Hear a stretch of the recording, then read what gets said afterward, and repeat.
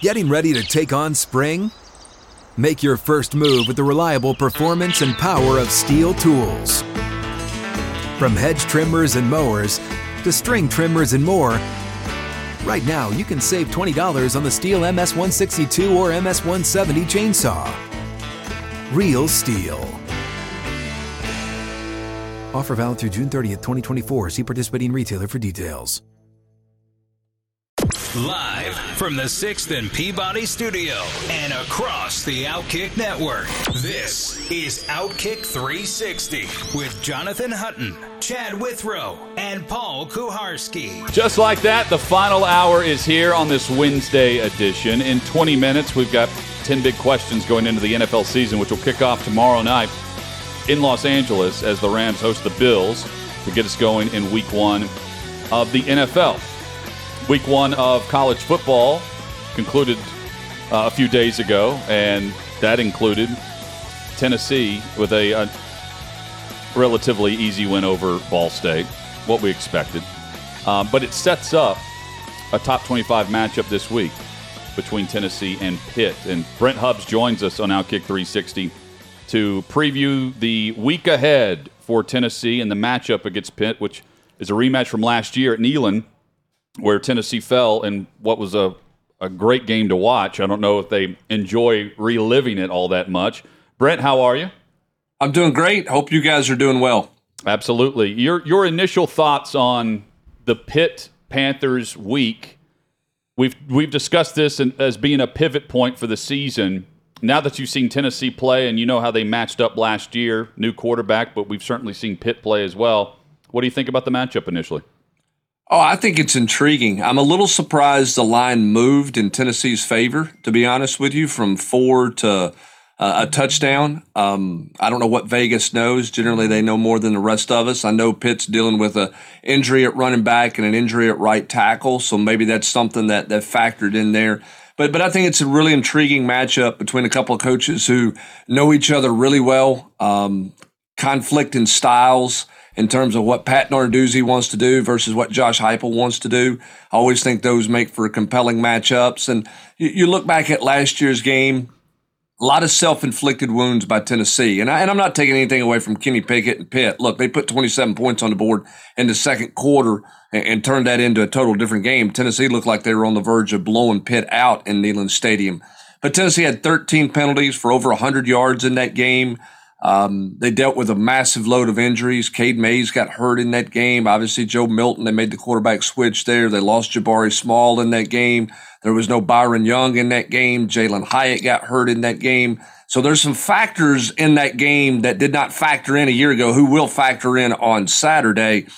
Lots of similarities. Pitt's not a lot different than they were a year ago, other than obviously at the quarterback position. So Pitt's going to do what Pitt does. Tennessee's going to do what it does. Depends on. It'll be interesting to see whose style wins out on Saturday. Well, it's going to be the first real test for Tennessee's defense to see if they've improved from last season. What's the biggest prove-it guy in this game for Tennessee? Or maybe even it's a position group going up against Pitt in this game. We know the offense can score for Tennessee, but who do you want to see step it up in this game against Pitt on defense? Two guys jump out to me. One, Byron Young, because I didn't think he was particularly – I just thought he was okay at best against Ball State.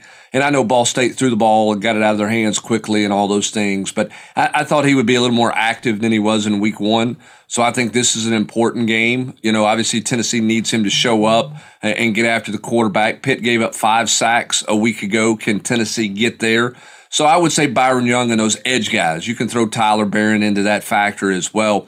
And then I think the other guy is Warren Burrell, because if you go back and look at PFF stats from last year and you go look and rewatch games last year, teams went after Warren Burrell. They went after him, attacked him. He was the target. He was the guy they picked on. That's clearly the guy in the scouting report that said throw it up to against number 4 and see what happens. He was most targeted by Ball State. Ball State went after him more than they went after Christian Charles, and Christian Charles was making his first career start at corner. So I think Warren Burrell is going to get tested early in this game. Curious to see how he responds. If he doesn't respond well, curious to see what Tennessee does. Do they go Kamal Hadden early in this game against Pitt? I thought Hadden played well. But we'll see what happens there. So I think Warren Burrell is going to get targeted early. We'll see how he responds to it. And then defensively up front, can they get to the quarterback off the edge without having to bring the house? Did Josh Heupel or any of the Vols react to what Narduzzi said about, playing the big boys now and his kind of pep talk for his own guys through the media? Nah, they didn't get caught up in that stuff. That's not Josh Heupel's style, Tennessee's excited to play this game. And Tennessee sees this. Somebody asked me earlier today, is this a revenge game? It's a different team. There's a lot of different guys in play here. A lot of the same guys, but there's some different guys in play for Tennessee. I don't see this as a revenge game. I think Tennessee sees this as a statement game. Look, they're on ABC, on national television at 3:30. Tennessee's ranked. Pitt's ranked. Tennessee's a favorite on the road. A lot of people think Tennessee's on the coming up, that they're moving in the right direction. If that's the case, then Tennessee's got to go out and prove it. And I think that's Josh Heupel's message to his team is here's the opportunity to go make a bit of a statement. Can we make that statement? Are we ready to go make that statement? And we'll see if Tennessee can do that on Saturday. The ebbs and flows of the game, Pitt has done a good job in recent memory of corralling that. They're able to bounce back in a big moment. Chad, we were discussing earlier this week about close games. But Tennessee had one close win last year. 1-3, I'd say. 1-3 in close games last year, yeah. Yeah, that's another element of this, Brent, that we haven't seen from Hendon Hooker and this regime is the close wins at the end. Pitt would certainly fall in that category last year in week 2. Yeah, I think that's the byproduct of an established head coach who's been there for a while and his culture's in place. I asked Philip Fulmer one time, how do you get over the hump and win close games? This was after he was done as head coach. Because we were talking about Butch Jones. Butch Jones had been there with some close games, and they hadn't been able to close them out, whether it was Oklahoma or Florida or whoever. And I asked him, I said, what's the key to success to closing out a game? And he said, you know what? You get in enough close ones, eventually you knock the wall down and you kind of figure it out. But there is no magic formula. I think if you go back and look at Pat Narduzzi early in his career, they had some ACC games where they had Clemson on the rope, and they had some other teams that they had a chance to knock out and get it done, and they came up short because they didn't know how to finish. And so I think the question is, has Tennessee learned that? Can this veteran group finish a close game? We'll find out. You would love for there to be a magic formula on how to do that. But there's certainly not the case. I mean, a lot of people are giving Billy Napier in Florida credit, right, for winning a close game. And they did. It's a great drive they had to take the lead. But really, they didn't close it out. When you look at what happened on that last drive, they got helped with the closeout because the quarterback decided to throw it into triple coverage when he had 2 downs left inside the 5-yard line, which bailed the Florida defense out. I'm not saying that Utah should have scored. I'm saying the Utah quarterback gave Florida a gift by throwing it into traffic the way that he did. And Florida let Utah drive the length of the field. So it's a process. I don't know when it hits. I don't know how it hits, but there's a moment where you figure out how to win close games like that. And we'll see if Tennessee's ready for that if this is a close game in the fourth quarter. What do you expect from Tennessee's running backs in this game? It seems with the Narduzzi defense, they are very much we're going to stop the running back run game going into it, which could lead to some shots down the field for Tennessee. But specifically running back rotation, what do you expect to see from these guys on Saturday? Well, Chad, you asked a great question. I think when you look at Pitt in the backyard brawl, what jumps out at you, there's two stats to me that jumps out. One, they gave up 5 sacks, which surprises me. I didn't see that coming from West Virginia's defense. And then on the flip side of that, Pitt's defense gave up over 5 yards a carry to West Virginia's running backs. West Virginia ran for 190 yards against a Pat Narduzzi defense, which is like, red flag, caution light, beep, beep, what's going on there? Why did that happen? If Tennessee can find that kind of success, I think Tennessee's got a shot at a great day because you're going to have to commit extra people to the box, which is going to set up those shots, as you mentioned. Pitt's going to play man coverage on the outside on a pretty regular basis anyway, so there'll be some shot opportunities. But can Tennessee effectively run the football against Pitt the way West Virginia did? This is going to be Jabari Small. This is going to be Jalen Wright. We'll see where their trust factor is with Dylan Sampson, maybe some specialty stuff for him, but I don't know that he's going to be a guy that's going to get 10, 12 carries in this game. I think it's going to be Small and Wright. I think Small's very much looking forward to this opportunity because he didn't get to play in this game very much last year because he got hurt. And he's got the extra 15 pounds. I think he wants to show that he can physically handle the big boys, as Pat Narduzzi likes to call them, with his defensive front. So we'll see. But if Tennessee can find any running success like West Virginia had, boy, I like Tennessee's chances Saturday. We are previewing Tennessee and Pitt, a top 25 matchup this weekend with Brent Hubbs of VolQuest.com. Chad's got Brew McCoy and his coming out party this weekend. He says this is the game built for Brew McCoy with the physical tone that will be on the outside there in man coverage. Do you agree? Well, Chad must have watched the Rocky Top Roundtable this morning. Hey. I'm glad I prepped you along, Chad. Good job. I'm a big fan. You and I are on the same page, Chad. I know you didn't take that from me, but I agree with you. I think this is a big time opportunity game for Brew McCoy here. I liked what I saw out of Brew last week. I thought that he handled himself well. He didn't look lost. Josh Heupel kind of confirmed that he didn't have any real mental bust in this game. Guy who can snatch the ball out of the air. I think he's physical, but he's got a little more wiggle than people give him credit for. I think Pitt better be careful not to sleep on Brew McCoy because I think that this could be a big-time step-out game for Brew McCoy because I think Pitt's going to put a lot of attention on Cedric Tillman, probably roll your safety over to help over on that side a little bit. Then you got to worry about Jalen Hyatt down the middle of the field, which might leave McCoy in some true isolated one-on-one situations. And I can tell you Hendon Hooker has a lot of trust in that scenario with the Southern Cal transfer. So I think McCoy could have a big afternoon. Well, and you said something there, Brent, that was going to lead to my next question. Do you think McCoy and Hyatt combined can be good enough where teams are unable to put extra attention on Cedric Tillman as the season goes on? Well, and I think you got to throw in Josh Heupel in that equation and his ability to scheme guys open. Okay? I mean, you got Jalen Hyatt who can run. You got McCoy who's got size and he can run.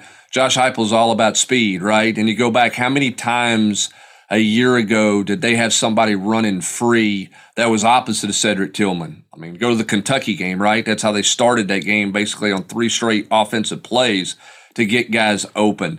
So to answer your question, I do think McCoy is good enough. I think Hyatt is in a great place if he can stay healthy right now to be good enough. And I think the combination of those two with the schematics of Josh Heupel will make it hard to truly blanket double team Cedric Tillman because if they do and roll that safety coverage that much that way, then that leaves Josh Heupel a lot of green grass to play with 2 receivers and some of his scheme stuff and switch routes and rubs and different things like that to get people open. You anticipate the atmosphere stays as charged as it was last week, or is that impossible considering the rivalry with West Virginia? I don't think that the Pittsburgh people will be as charged up as West Virginia. I mean, all you got to do is get on social media. Well, we had people lose their jobs, get suspended from radio shows, lose endorsements because of profanities they screamed at their rivals. So I don't think people, if you don't know anybody from West Virginia or Pitt, you don't truly understand the significance of how much distaste they have for each other. They really don't like each other at all. They had that game circled for years to renew that rivalry. So I don't think it'll be that intense, Paul. I do think there'll be a good crowd there, but I don't think it'll be anything like what we saw a week ago between those two teams because those two fan bases absolutely have zero use for each other at all. I mean, none. Do you expect a lot of Tennessee fans to make the trip to Pittsburgh? I do. I think that there'll be a good number to make that trip. You know, the Pirates are in town on Friday night. You're going to an NFL stadium. I think tickets have been you've been able to buy tickets through Ticketmaster in Pittsburgh as well as whatever Tennessee's had available. So I think there's been the availability to get tickets. Tennessee fans are excited about this team. They love a good road trip. Nobody's been to Pittsburgh. Pittsburgh's going to honor Johnny Majors. I think they're unveiling a statue on campus of Johnny Majors. That they see this as a big recognition weekend for their former coach, who also happens to be a Tennessee legend. So I do think you'll see a good number of Tennessee fans there. Compared to some other road games through the years, I think Tennessee fans like to go to new places. They really like to go to new places when they think their football team's pretty good. Brent, I know. Have you called a game in that stadium?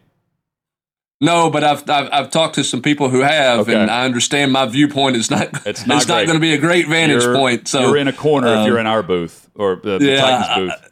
Yeah, that's what I understand. I don't know if it's as bad as Auburn, because Auburn, you're in the end zone and low, but I don't think it's a great vantage point. So it'll certainly be a challenge to call the game from there, from what I understand. Not ideal.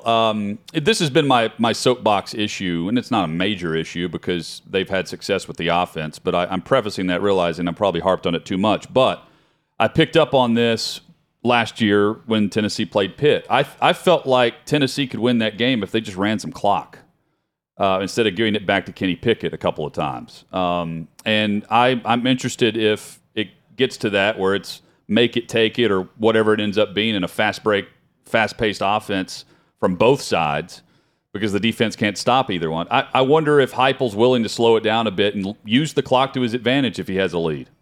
I think he will if he has a lead and they can successfully run the football. Part of the issue last year, when you go back and look at that game, with Jabari Small being out of the game, Jalen Wright was the running back, and Jalen Wright had basically never been on the field before. He had just a handful of carries against Bowling Green, and Tennessee rushed for, I think, 130 yards, 136 yards, something like that. I think 50 of them came from Hendon Hooker, a lot of it on scrambles.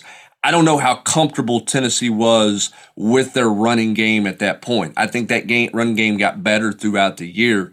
One of the things that stood out to me in the Ball State game, and it's not the end of the world, it doesn't matter, Tennessee had a long drive in the third quarter in that game that chewed up a bunch of clock, and they kind of just ran it. Now, they had the big lead. They're running out the clock. I get it. But, Ball State was continuing to drop 8 in coverage and had a 3 or 4-man front at best. And Tennessee elected to run the football. They kind of took what was given there. I do think if they can get in a lead situation, I'm not saying they're going to shut it down and not take chances, but maybe they do run the football a little more effectively and they extend the game or slow the game down. They're always going to play with some version of tempo, don't get me wrong, but I think if they're more comfortable with their run game than they were a year ago against Pitt, you may see that different in the second half this year compared to a season ago in that matchup. Guys, if Tennessee wins and Florida beats Kentucky, September 24th, there's always, the next Tennessee-Florida matchup, but man, that's going to be something. Could be too. I mean, Florida certainly would be top 10, top 15. Tennessee could be top 15 at that point too. It could be 2 top 15 teams going head to head in that game. What'd you think of Florida? Yeah. What'd you think of Florida, Brent? I like the two things. One, Anthony Richardson's always had talent, and there's no question about that. Is can you harness that talent? I still think the way to beat Anthony Richardson in Florida is to make him throw it consistently. That's easier said than done because he's obviously very good with his legs. The one thing you knew about Florida, they're not as deep as they want to be. They don't have some of the skill guys they've had in the past. They have some shortcomings, but they're still athletic, and they still have talent down there. You knew they were going to play hard for Billy Napier because that team absolutely laid down and quit on Dan Mullen last year. I mean, I don't know that we've seen a team in this league tank it as bad as that team tanked it on their head coach a season ago. They were done with him. He was done with them. And that was a miserable experience for that team the back half of that season. So you knew there was going to be some renewed energy in the Florida program, and I thought that showed up. I thought they played extremely hard on Saturday. They were far from perfect, but their crowd was with them, and they played with a ton of energy. I would expect they'll have a ton of energy this week. I like them in this matchup against Kentucky, given where Kentucky is at running back and what we saw out of Kentucky's offensive line against Miami of Ohio. I think Florida's going to be unbeaten when they come to Knoxville. I think they'll be ranked in the top 10. The question is going to be, does Tennessee uphold their end of the bargain on Saturday and set up for a marquee matchup that's going to get a lot of national attention? That's certainly what Danny White and all the Tennessee fans are hoping for and Josh Heupel's hoping for, and I think that's what a lot of college football people are hoping for as well. Don't sleep on Akron, Brent. Let's not forget about Akron, though, in between. The Zips. Yep. The Zips, right? I don't know. Who does Florida have after Kentucky, right? It's like South Florida. South Florida, I think. Yeah. Let's sleep on the Zips and South Florida. And the Bulls. 3-0 against 3-0. The tentpole moment, though, of the schedule for Tennessee happens this Saturday. It was the first one we pointed to when the rematch against Pitt and signifying, hey, are they 7-5? Or are they getting to 9? Are they climbing to 10? Some people say this is one of those games you've got to have to do that. Brent, great coverage as always. Site looks great. Yeah, it's fantastic. Thanks, man. With the partnership Appreciate it. there with On3. And we'll catch up soon. Enjoy Pittsburgh. All right, sounds good, man. I'm looking forward to it, and you guys have a great rest of the week and have a great weekend. It's fun to talk a little college football, isn't it? Oh, Love it. Always. Love Thanks, it. Brent. There's Brent Thanks, Huff. VolQuest.com. Well worth the price of admission there to go get some great college football content. It's SEC coverage, Tennessee, top to bottom. first year's $1 is the that's special right. now. Right now. Yep, for membership. Coming up, 10 big questions as we head into the NFL season. That's next on Outkick 360.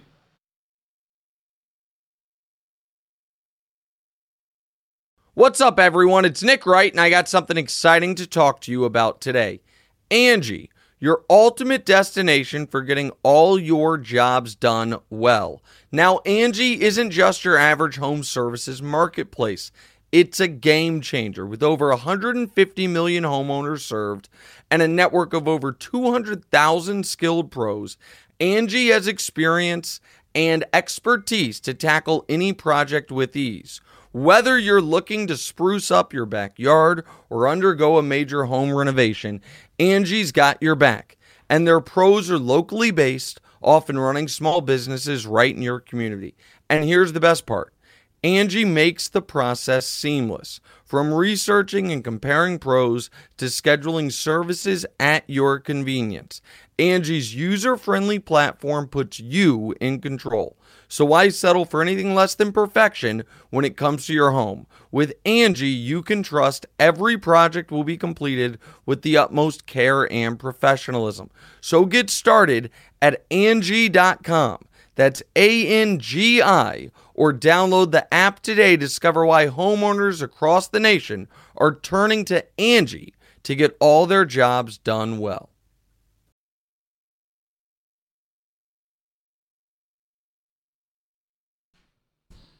Outkick 360 rolls on across the Outkick Network. 6th and Peabody, our location. Nashville, Tennessee. Yeehaw Beer, Old Smoky Moonshine. 10 big questions as we head into the NFL season. Guys, it kicks off tomorrow in Los Angeles, Rams and Bills. And they would not qualify for our first question here. Which new starting quarterback has the best chance to win his division?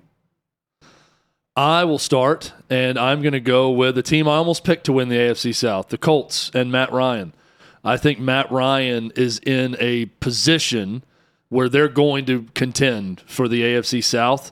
Give me Matt Ryan as the guy who could win the division.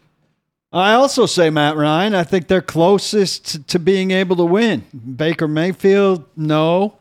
I don't think that Russell Wilson and Denver are getting to the playoffs or the top of that division. 49ers are going to dip, though I think they're a playoff team.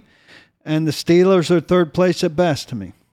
I think Trey Lance has the best roster around him of the new new quarterbacks, excuse me. So I have Matt Ryan as well.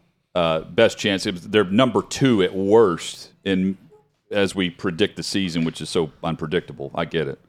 I would go Matt Ryan, but I think Trey Lance is right there behind him. I picked the 49ers to win the division. I just wasn't even factoring in Trey Lance because he started a few games last year. Technically the new starter, though, so you're changing? If we're factoring Trey Lance in, then I'm going with the team that I picked to win the division. So we got off of unanimity. So That's good. I'll change it. I'll go Trey Lance. Which new head coach has the best record at the end of the season? Kevin O'Connell. Because they're going to finish second place in that division, and second place in a division in the NFC is not a bad place to be. This was a very Todd Bowles should have been my answer. This was a very easy answer for me. It's Todd Bowles. That's right away. That's what jumped out. It's Dennis Allen or Todd Bowles is what I'm thinking here. Because again, the Saints rosters is really good. I don't know what to expect from Jameis Winston week to week. I think he is what he is. Extremely streaky. 5 touchdown passes one week, 5 interceptions the next, on 5 consecutive passes in that same game. Like, it just 30 touchdowns, 30 interceptions come bubbles to the top for me whenever I think of the Saints at quarterback. I'll change mine to first-time head coach. I made a mistake there, obviously, because the Vikings in second place are not going to win more games than the Bucs in first place. Well, so here are the new head coaches. We have several of them. So you've got Lovie Smith in Houston, Matt Eberflus in Chicago. No. Doug Peterson in Jacksonville. No. Brian Dable in New York with the Giants. No. Kevin O'Connell with the Vikings. Mike McDaniel in Miami. Maybe. Nathaniel Hackett in Denver. Conceivable, according to a lot of people, not me. Dennis Allen in New Orleans. Not for me. Todd Bowles in Tampa, and Josh McDaniels in Vegas. I mean, once you get past the first two names on that, I'll go to 3 or 4 Nathaniel names. Hackett, did you say? Yeah. Yep. You get into a lot of good candidates that could have a really good season. McDaniels is interesting because I think there's a lot of faith in him to have turned it around in his second time. Yeah, so he hasn't been a head coach for 10 years, and he has been very precise and methodical about the jobs he's interviewed for, the ones he would even consider. He screwed over the Colts in the middle there. Yeah, he did. He also, he had the chance to interview for the job in Jacksonville and coach Trevor Lawrence and said, I'm not even going to waste your time. No. And he's turned down other opportunities over the decade. He was offensive play caller in New England. Point being, money talks, but so does the situation he chose in Vegas. So that I think people would be stunned if they won the division. But I'm thinking of the big shockers. I think we're overlooking the Raiders a bit. I know you guys had them in the postseason, but I feel like the entire offseason I've overlooked them as a team that's there on the horizon but not within the view. Raiders? Yeah. I've got the Raiders in the playoffs. I don't like their depth. I have them in the playoffs too, though. Which player not named Derrick Henry is your favorite to win NFL Comeback Player of the Year? Christian McCaffrey. I think this is the big if with him now. It's about him staying healthy. Sure. But that's to me, he's the guy. If he is available to play, he's going to run away with this award. And I don't know if you're going there, Paul, but let's stick on McCaffrey briefly. If he stays healthy, the Panthers are in the postseason, in my opinion. Really? Bad quarterbacks are made to look good with him. I don't think there's any chance he stays healthy. I think he maxes out at 10 or 11 games. Yeah, he's one of those guys that's good for 12 games a year on average, right? And again, I go back to last year. The Panthers were 3-0 when he was healthy to start the season. Sam Darnold and Matt Rule were a great pair at 3-0, and then he goes out, and then it just hit the fan. So is he your answer? No. Who's your answer? Michael Thomas in New Orleans. Yeah, I wrote down 2 names. Years, and I have a ton of faith that he's back and ready to roll. I wrote down 2 names. I wrote down Michael Thomas and I wrote down Chase Young.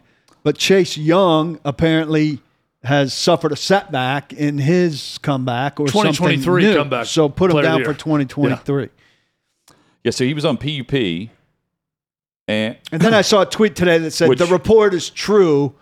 Chase Young is out for a significant amount or something like that. Which is a big setback for the Commanders. By the way, the favorite in Vegas right now for Comeback Player of the Year is Jameis Winston. Is it? I looked up odds. I didn't look on an app or anything, but I just searched for odds, and it gave me Derrick Henry as the favorite, which he should be. Most overrated offseason storyline is? The whole drama surrounding Aaron Rodgers. Pick any of it. Blue of Earth, him doing psychedelics. X's, vaccination status, Joe Rogan interviews, the whole looking like Nick Cage and Con Air, just anything about Aaron Rodgers. I say it's overblown. It's entertaining to follow Aaron Rodgers and everything going on, but it's not going to matter at all once they start playing. He's going to be just fine. I feel like he's going to have a really good year. I've got them winning the Super Bowl this year. But for that reason, I think everything this offseason is overblown. I'm saying Russell Wilson because I don't think Denver's going to be substantially better. I think the Vic Fangio loss of what he does on defense and the competition in the division makes them a 500-ish team, you have to say now, because there's no such thing as 8-8. But I don't think they're going to be that big a factor in the stacked AFC. So, Not that that's not a big acquisition or anything, but it's not going to turn out to be AFC altering. So I'm buying into one element of the offseason storyline, but I think we focused on the wrong part of it. I'm pointing to Tom Brady in Tampa and his 11-day absence. I don't think it plays a factor in his overall play or his command of the locker room or what can be expected of a Brady-led offense. However, the element that we've overlooked as a just sports fan group is the offensive line issues. I think that plays so much more of a factor than anything involving him and his family and whatever he's doing on his own time and whatever he's doing outside of the facility. I do think he views the football as an escape, and he didn't want to retire, and then comes back 40 days later, and the whole Arians thing. I think that's been overblown. The offensive line issues will be the downfall if they have one, and it'll be the reason why the Saints can win the division. I agree. What or who will be the biggest surprise of the 2022 season? I'll start. I think it's Philly. I've got them winning the division, but I think they're going to be one of the best teams in the NFC all season long. And the talk of that division is the Cowboys, seemingly always the Cowboys. Give me Philly in that division, and I think, Paul, they're going to be a story we're going to be following all year because they're going to over-deliver on preseason expectations. Yeah, I think you might be right. I have trouble with the Jalen Hurts part because I think he's unconventional. I don't think he's going to throw it nearly as well as I'd like for him to throw it. But I think the division shapes up in nice shape for them. I'm all in on the Chargers, so I'm going to have a Chargers thing. I think the Chargers are going to be a big surprise. I think the Chargers defensively are going to be a big surprise. I'm going here to look where the Chargers ranked on defense last year, and I'm having trouble finding it. 23rd they're really in bad yards given up. Yeah, they're bad against the run. 360, and against the run, rushing yards per game, Baltimore gave up 84.5. Still, as bad as Baltimore's season was, and the Chargers way down here gave up 138.9, third worst in the league. They're going to be substantially better at that. Well, their season ended because they couldn't stop a simple run play in the final game of the season, and they beefed up the middle of their defense for that reason. Only Houston and Pittsburgh were worse, but it shows you can get in with the bad run defense because Pittsburgh was there as the 7th seed. So I'm going surprise being they're picking this team. I think the majority of people think that this team will have success, and it's not. I'm not putting them in the disappointment category later.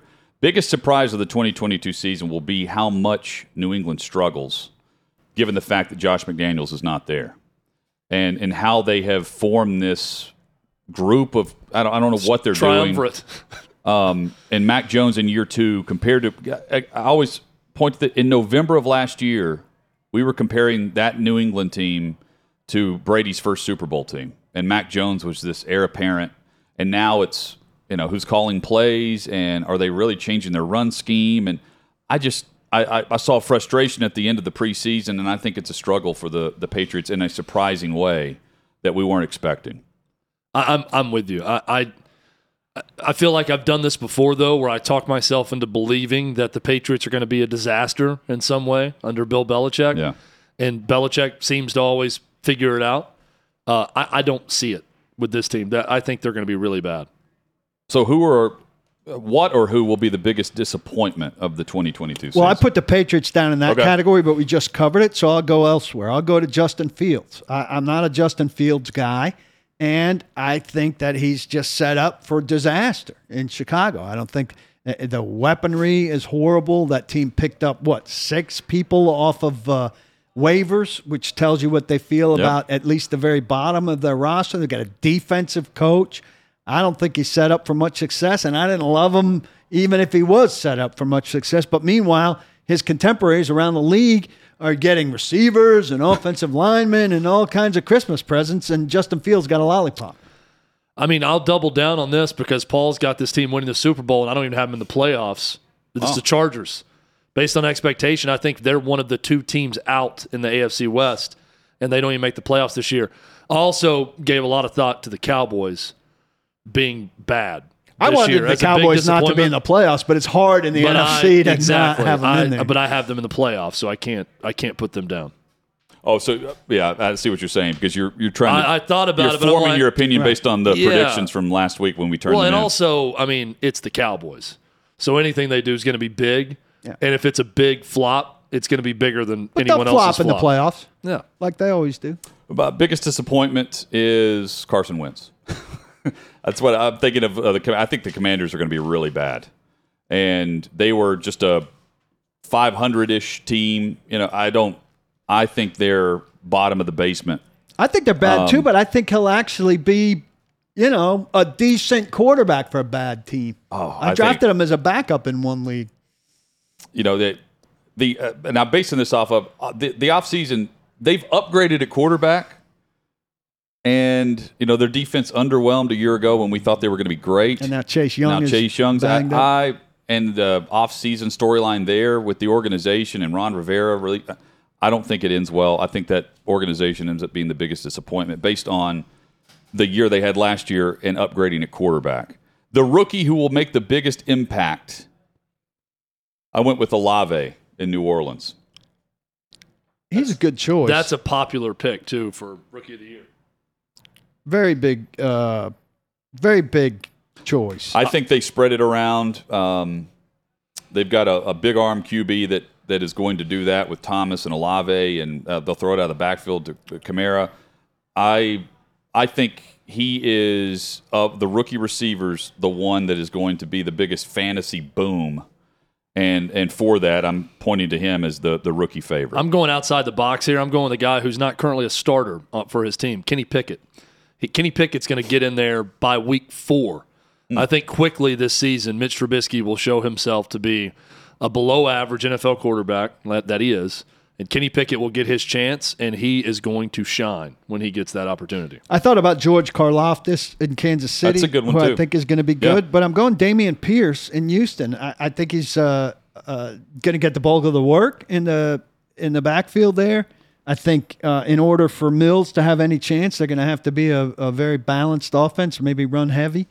And 4th rounder out of Florida has won the job, which is a hard thing to do as a rookie running back on a bad team. Would usually want a veteran to have that job, and I'm looking for him to be a guy they lean heavily on and who's going to impress, particularly on the fantasy thing, which always gets a guy a lot of attention. No doubt. And that's how I thought about the question, too. The coach who will make the biggest difference. So I was going back and forth between 2 guys, Kevin O'Connell or Doug Peterson. I'm going to go with O'Connell because I've got the Vikings in the playoffs. So it's going to be more impactful for that. These are 2 guys, though, that are inheriting pretty toxic situations from their predecessor because things went south for Zimmer in Minnesota, and there's a lot of reports about how unhappy that entire building was. And we all know about Urban Meyer and the epic failure that was his Jacksonville Jaguars tenure. So I'm going Kevin O'Connell, slight edge over Doug Peterson. What about you, Hut? I wrote down Peterson, but I have one that I don't know if it qualifies, but I wrote down Peterson because I think the Jags will be vastly improved from the perception of how we view them today versus how we're going to view them in December. Not a playoff team, but they're a 6 or 7 win club, and that is a big jump from an organization that's had back-to-back number 1 overall selections. I'm going against the grain, and I'm saying Zach Taylor, because I think most people are thinking Cincinnati's a one-shot deal, and they're going to go back to being, something closer to what they've always expected. And I think they're going to be really good again and be a factor in the AFC playoffs, and he's going to establish himself as a guy who's a legitimate, good coach with good talent who knows how to manage it. So the asterisk here I put down is Sean McDermott. I wrote him down also. I think he's the most underrated coach in football right now. You do not hear a word Nothing. about the guy. When you think about Buffalo, he's 4th, 5th, 6th guy you think of if he's even that high. He's coached that team to playoff appearances for the last 5 years. Steady as can be. Yeah, and he's like he's Mike a difference Vrabel maker. light. difference maker. Brady and Rodgers, they're in the offseason spotlight. Both stay with their team, so I paid Paul $100. Lost my bet. Which initially I paid because Brady retired. Yeah. Does either quarterback make the conference championship? Chad, I know your answer. The answer is yes. Aaron Rodgers, yes, and I've got Aaron Rodgers winning the Super Bowl also. I say no. I think this is the year where they flip the page to the new quarterback era. So where who's your championship game? They're not dominating in that way. I've got the Rams and Eagles in the NFC. I think we didn't have to pick a championship game per se, so this question puts me on the spot for that. I think the Packers get there. I've got the Rams in the Super Bowl, so I think Aaron Rodgers loses a championship game to the Rams, probably at SoFi. I'm ready for this new quarterback crop to just take over. And I think I'm not saying that they won't be good. I think it's Brady's last year, right? That's the vibe. Presumably, yeah. Rodgers, offensively, without Adams and not having some pieces right now, I just think it's slow out of the gate. I think they're better, but they're not nearly what they were a year ago come playoff time. I think the Vikings, by the way, win on Sunday, and the Packers start 0-1, but they're going to go on and win the Super Bowl. That's my pick for this weekend. Which wide receiver who switched teams has the biggest impact on their offense? Impact here, not stats. Tajay Sharp. Helps them win games. Yes. I don't even know if he changed teams. Titans fans are going to hate to hear this, but it's A.J. Brown. That's the answer to me. And it's a part of my previous answer about Philly being a big surprise this year. I think A.J. Brown is going to be a star in Philly. I think that his mentality is going to have a big impact on that locker room and on that offense. Yeah. Give me A.J. Brown in Philly. It's a good answer. I put down Devontae Adams because the firepower now of that Raiders offense with McDaniels and with Carr, I've always been slightly above the grain on Derek Carr, like Paul. I think Devontae Adams has the biggest impact on the go-to player for any team right now in football. You should both be wrong, and it should be Tyreek Hill. But I can't get myself to say Tyreek Hill because I can't believe in Tua. I just can't. I don't care that he throws the nicest ball in the history of mankind because I think that ball's delivered in 10 yards or under, and it can only be so open with double coverage at 10 yards. So I'm going with Chad here, and that it's going to be A.J. Brown. And again, I'm going to blame the Cowboys for that. Always blame the Cowboys. It's easy to do. And fun. Imagine if it ends up being Julio. What if it's going to be a tie between Julio and A.J. Brown? Only because he's with Brady. We had our Outkick 360 fantasy draft here the other day, and somebody took Julio Jones late, and the whole room turned and looked at her and went, "Oh, really?" Oh. Hit us up on Twitter. And Hutton said, "Watch, he'll light it up." Watch it, yeah. If he's with Brady, he'll be the new Gronk, where and away from the you Titans. need a score. He's going to have one catch, one touchdown, and away from the receiver needy Titan. Right. Hit us up on Twitter with your thoughts at Outkick360. We wrap up the show and look ahead to tomorrow night's matchup with the Bills and Rams next. It's only a kick, a jump, a block. It's only a serve. It's only a tackle, a run. It's only for the fans. After all, it's only pressure. You got this. Adidas.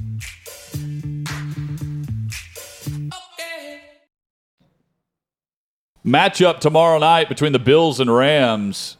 It is an early test for a reshaped Buffalo offensive line. They've added Roger Saffold. They added Ryan Bates at guard. That's their guard tandem with Mitch Morse at center. Line it up and going head-to-head with Aaron Donald. That's a test right out of the gate. I'm just really hoping the suite I'm in for the Backstreet Boys concert allows us to keep the TVs on. A lot of their concerts, the TVs will go off. You can't turn them on because of the lights. When you got these tickets, there's no way that you realized it was opening night of football. Well, for that reason, Paul, I wasn't going to go when I saw the date. And then my buddies who go every time they're in town were like, "Hey, Withrow, are you going to get us some tickets to this Backstreet Boys concert?" I'm like, "All right, I'll do it. I'm in." Well, he's also going because he has a suite. Yes. That Simon would go. Not Simon. Yes. That's what Simon asked me when I asked him if he wants to go. Pearl Do we Jam, have a suite? Pearl Jam next week. Yeah. Now that one, I'm Very jealous different acts. From Backstreet Boys to Pearl Jam. My ticket guy told me to wait until day of. For Will you Pearl sing Jam. more? I'm a fan of all music. Will I've you been sing to along Marilyn more Manson to and, Backstreet Boys or Pearl Jam? Oh, I'll sing along more to Backstreet Boys because the songs are more instantly Pearl Jam? recognizable. You can't sing along with Pearl Jam. You mumble along. There was a lot of at our fantasy draft last night. There was a lot of Backstreet Boys and NSYNC Yeah, playing. Yeah, that was we put that on to honor you. It was great. It was. I mean, it was catchy. Everyone knew all the songs. No. They knew it. People were laughing at you, not pop. singing. People were laughing at you, not singing with you. It's fun. They'll I'm all a be fan- singing. They'll I'm a all fan be of all singing music. along this week. Tomorrow night. Backstreet Boys. It's time. Bills Rams.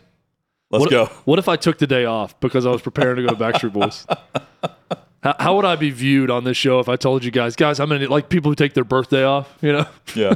Guys, I'm going to take the day off. I just really need some time to prep for Backstreet Boys at Bridgestone Arena. One more night, then the NFL returns. I wonder if they're here already. The guys, Maybe. the band. Boys, I got to admit, I'm running out of steam. My third fantasy draft in 3 nights tonight. Yeah. 8:30 tonight. I can't wait. It'll be over. Join us tomorrow, game day. Armando Salguero, Trey Wallace, and we'll preview Bills and Rams and get you ready for the NFL weekend on Outkick 360. Do not block the box and kindly lock all of your locks.